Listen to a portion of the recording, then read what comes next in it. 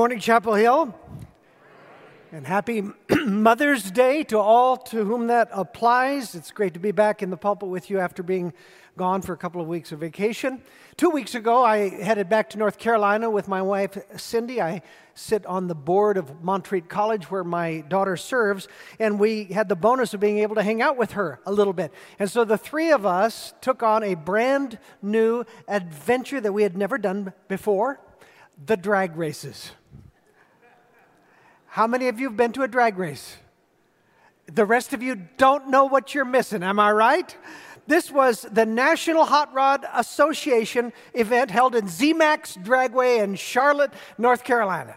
It is the first 4-car wide concrete drag strip that was ever built in the country. It seats 30,000 fans, and it was a very American experience. That's the outfit I'm going to have Pastor Ellis wear on the 4th of July. This place was amazing. They raced pro stock, they raced funny cars, they raced drag motorcycles that went over 200 miles per hour. The motorcycles did.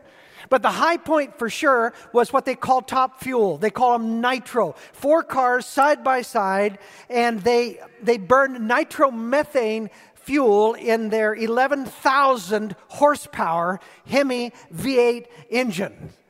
I went to the starting line and made 2 new good friends, Bob and Rob. Of course, they had to be Bob and Rob. They're in the South, and they knew everything about this event. So the cars line up, and there you'll see the blue lights on the Christmas tree. That's the starting lights. When the blue lights are lit, that means that they're in their starting position. They're staged. And then the amber lights flash, and then the green light goes, and off they go. And I have never heard or felt anything like the sound and the power of those nitro engines blasting off from the starting line. It was concussive. It knocked you back. That brief race, at less than 4 seconds, is so violent that they rebuild the engines after every race. And they do it in an hour. It was awesome. Now, you might be saying, Pastor Mark, this is a fascinating story, and you've told it very well, of course. But shouldn't you have saved this for Father's Day? After all, this is Mother's Day. Top fuel drag racing isn't exactly an appropriate opener for a Mother's Day sermon. To which I reply, au contraire. I was present at the following race that you're going to watch here in just a moment. It set a new track record, and I want to see if you can notice something perhaps interesting about the winner of this race. Take a look.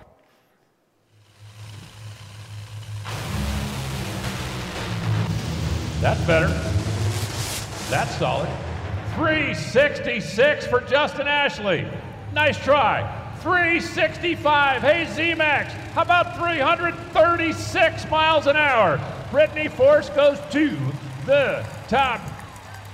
336 miles per hour in 1,000 feet. And did you catch the name of the winner? Brittany Force. What a perfect name for a race car driver, right? A force to be reckoned with. Brittany is a 2-time NHRA national champion. In fact, more and more women are making it big in drag racing. And I was curious, why is that? And so I talked to my new best friend, Bob. And Bob pointed over to the starting point and he said, it's the tree. Women have a faster reaction time to the lights than the men.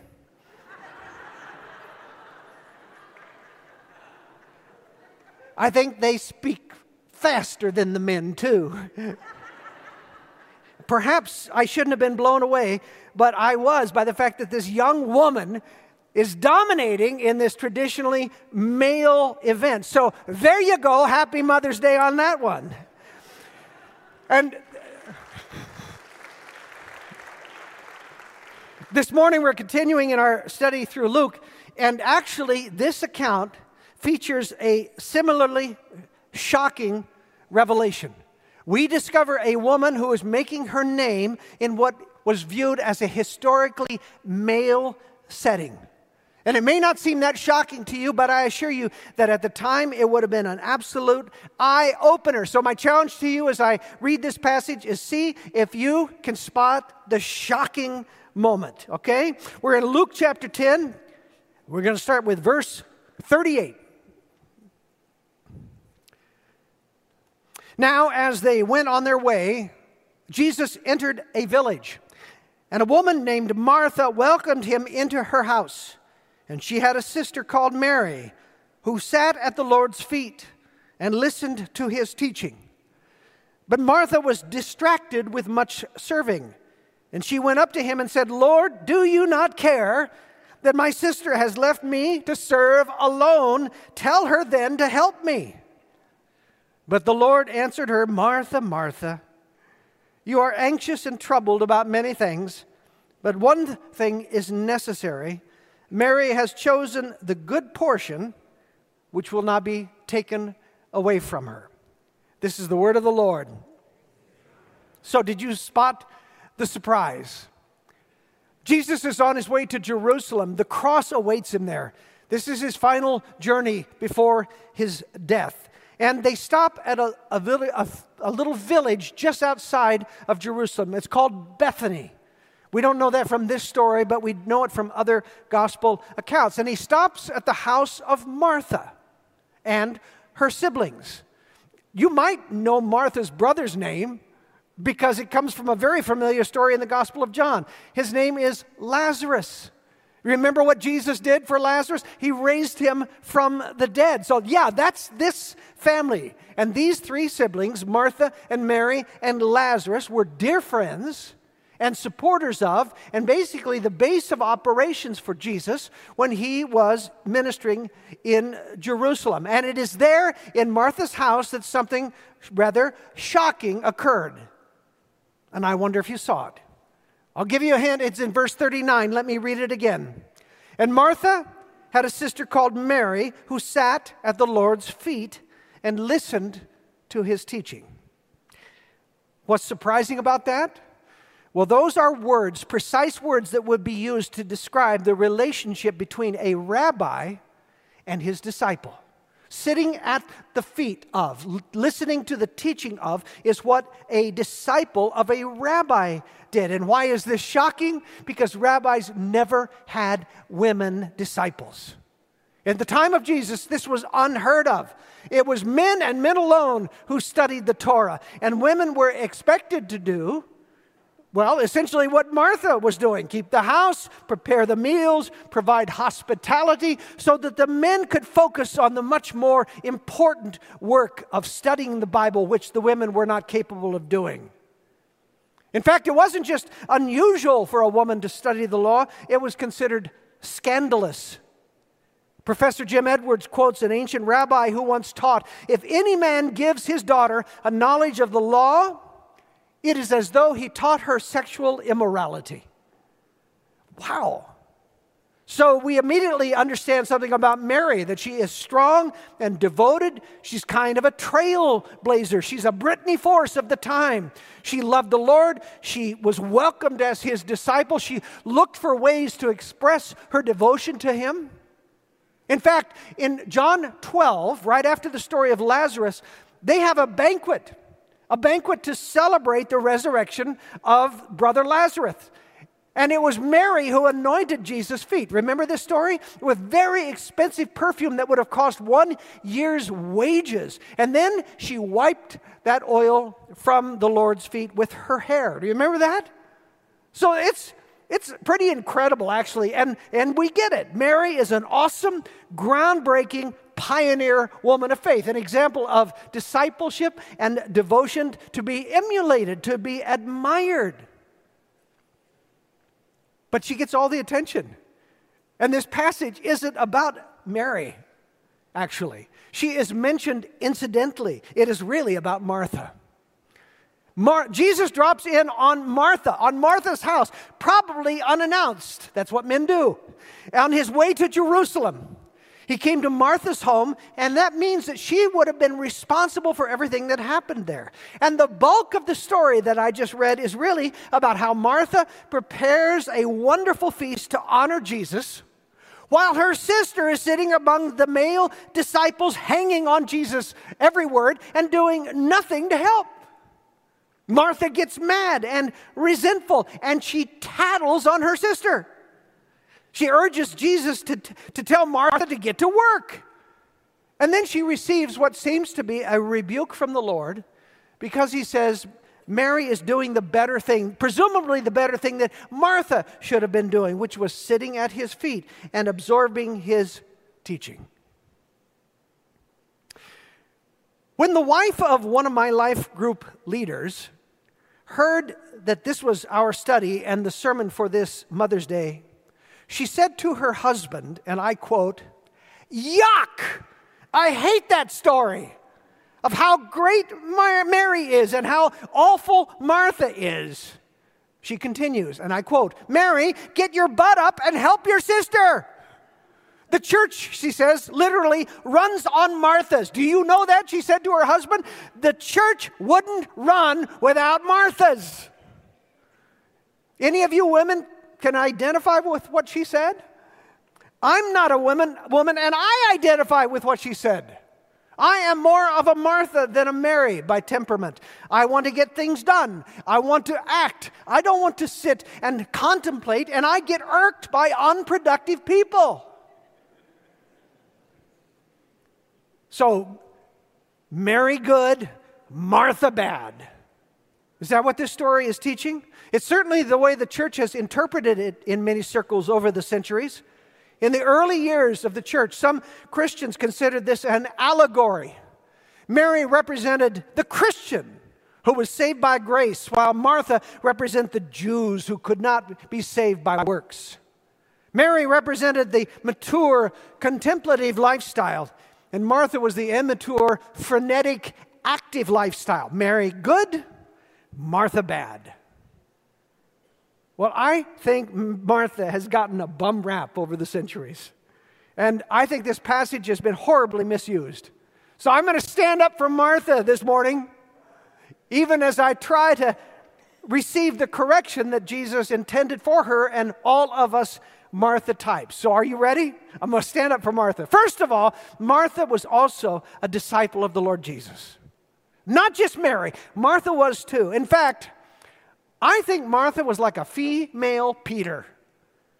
She was devoted. She was strong. She was independent.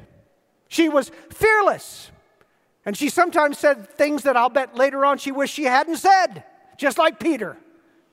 For instance, in that Lazarus story I was telling you about, Jesus received word that his friend Lazarus was dying, but he didn't make it back in time, and by the time he arrived, Lazarus was already dead and buried. Nevertheless, when the word came to her house that Jesus was drawing near, it was Martha who went looking for him, while Mary stayed behind. It was Martha who chastised Jesus for his tardiness, saying, "Lord, if you had been here, my brother would not have died." And when Jesus ordered that the stone be rolled away from the mouth of the tomb, it was Martha who reminded him, just because he might have forgotten this, "Lord, by this time there will be an odor." Or as the King James Version puts it, "Lord, he stinketh, for he had been dead 4 days." Martha thinks she knows better than Jesus at times and is not afraid to tell him so. Does that not sound like impetuous Peter? But more importantly, listen to this. In that same conversation, Martha also says to Jesus, "I believe that you are the Christ, the Son of God who is coming into the world."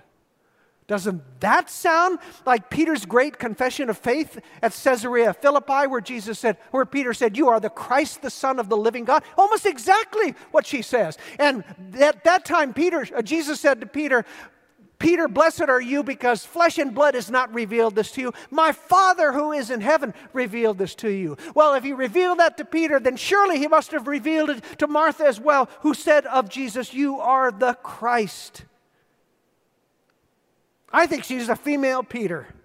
I think she believed in Jesus. She loved Jesus. She felt the need to, at times, protect Jesus from himself. It's always dangerous when you do that, but she tried. She was strong and opinionated and not afraid to speak her mind. My wife pointed out to me as we were talking about this text, while Mary was back weeping in the house, Martha was out looking for Jesus. So what's not to admire about that kind of strong, active, courageous discipleship? Martha was a disciple of Jesus too. Here's the second thing. Martha's service was how she expressed her devotion to Christ. Hospitality was a big deal in the Middle East. It still is, but a particularly big deal back then. This was her home.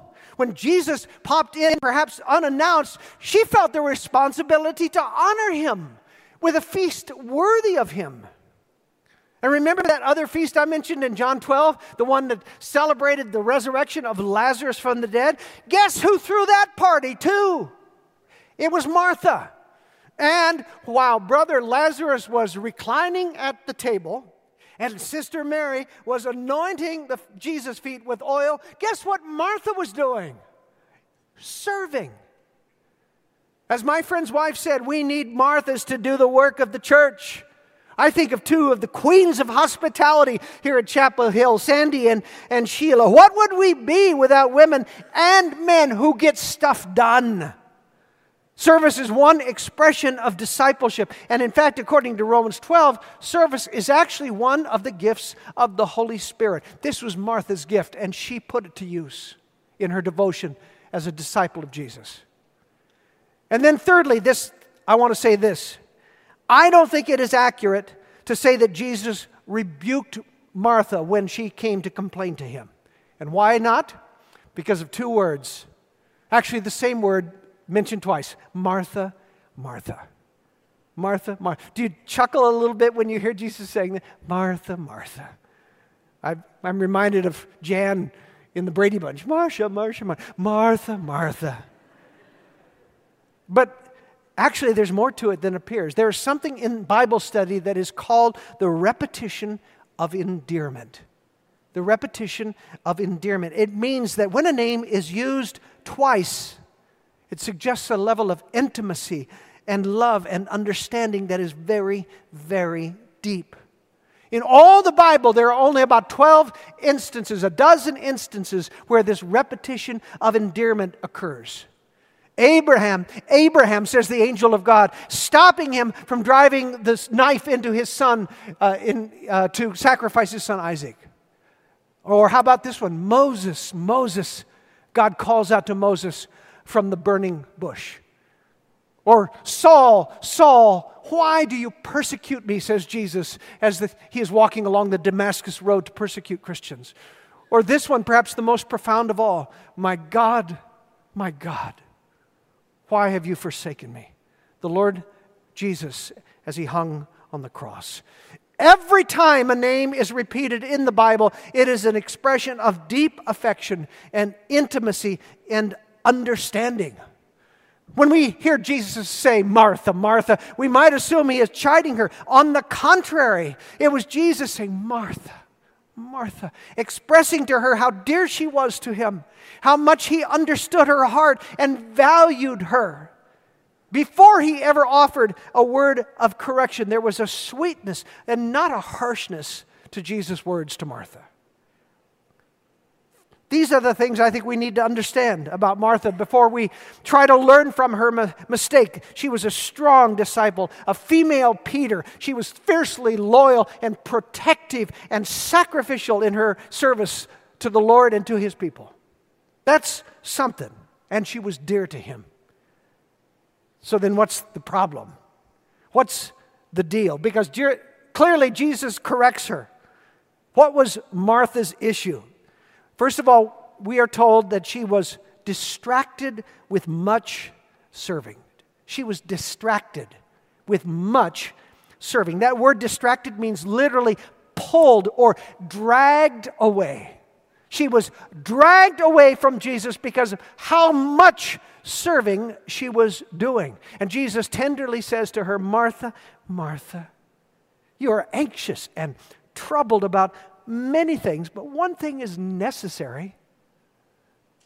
One interpretation of this verse, and there's a lot of them, suggests that Jesus was actually making a word play on the feast that she was preparing. What he was saying, in other words, was, Dear Martha, you're trying to honor me by preparing a 10-course meal, then one dish would have been enough.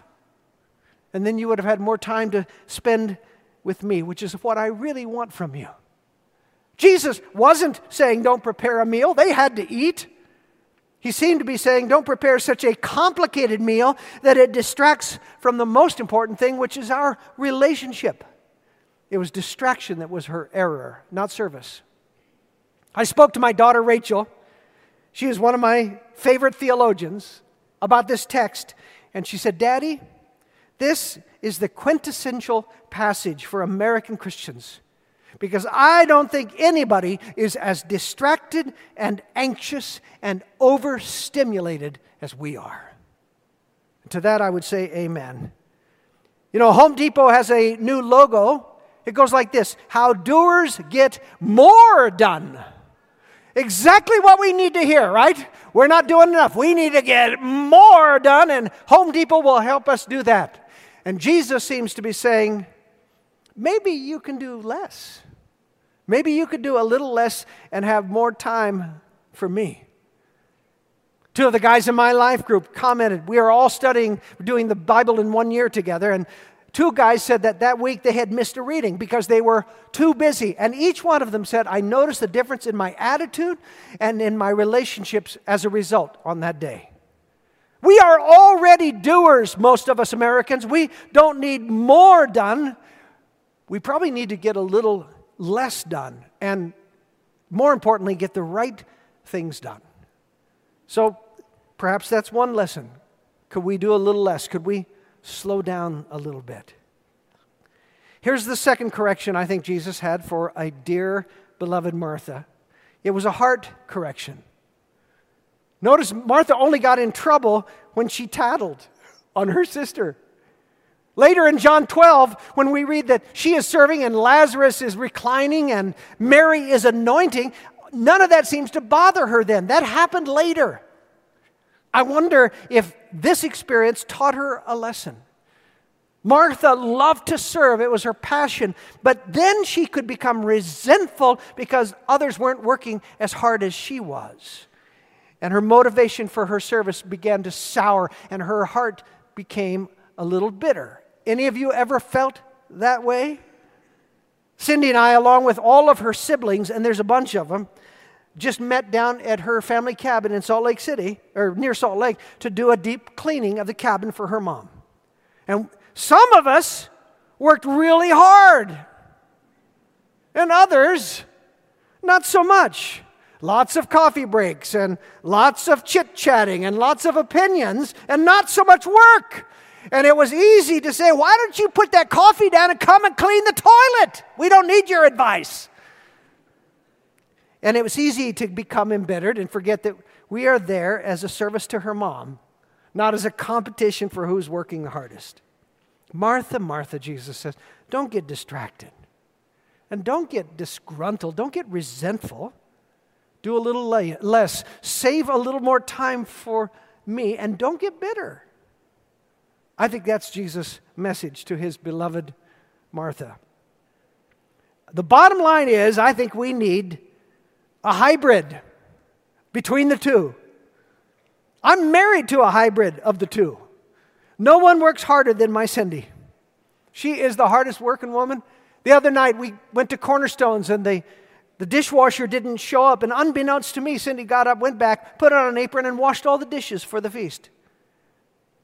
When we have guests over to our house, Cindy is cleaning stuff I don't even know needs cleaning.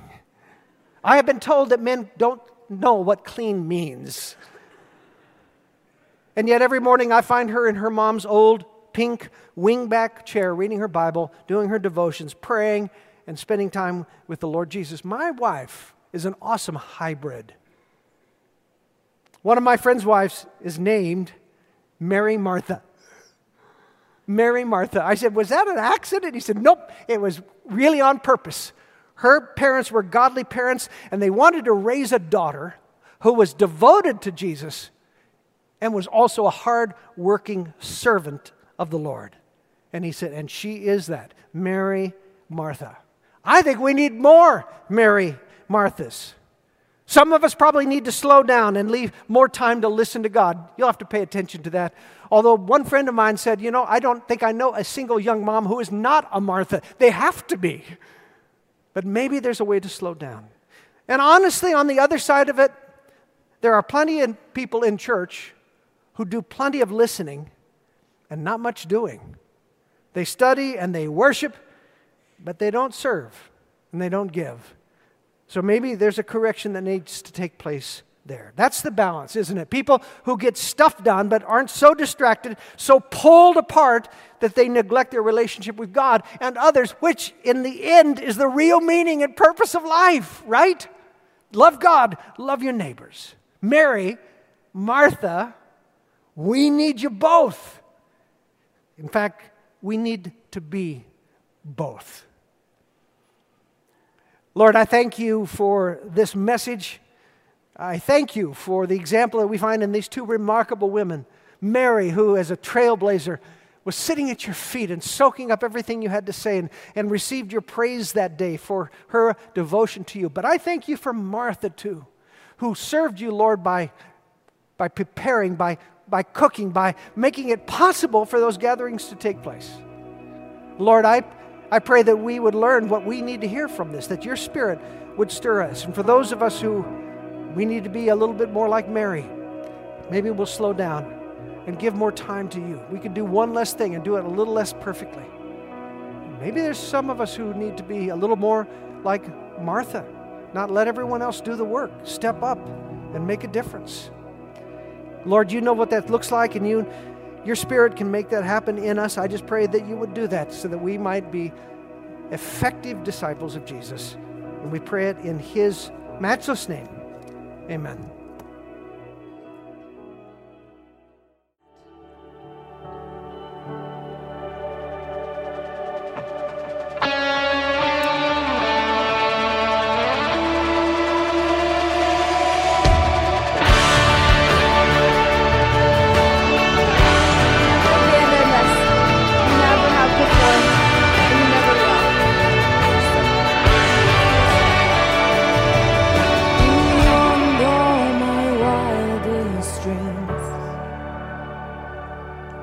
Your grace is alive in me.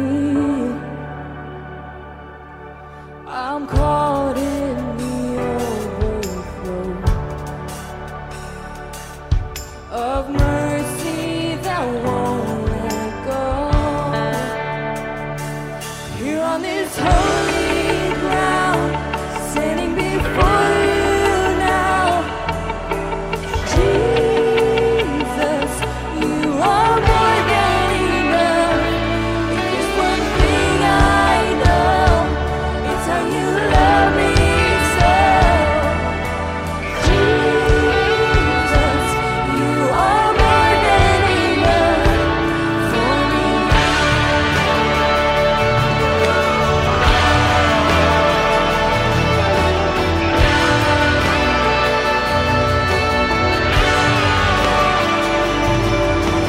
Finally, my eyes can see you've never abandoned me. I'm held by the kindness of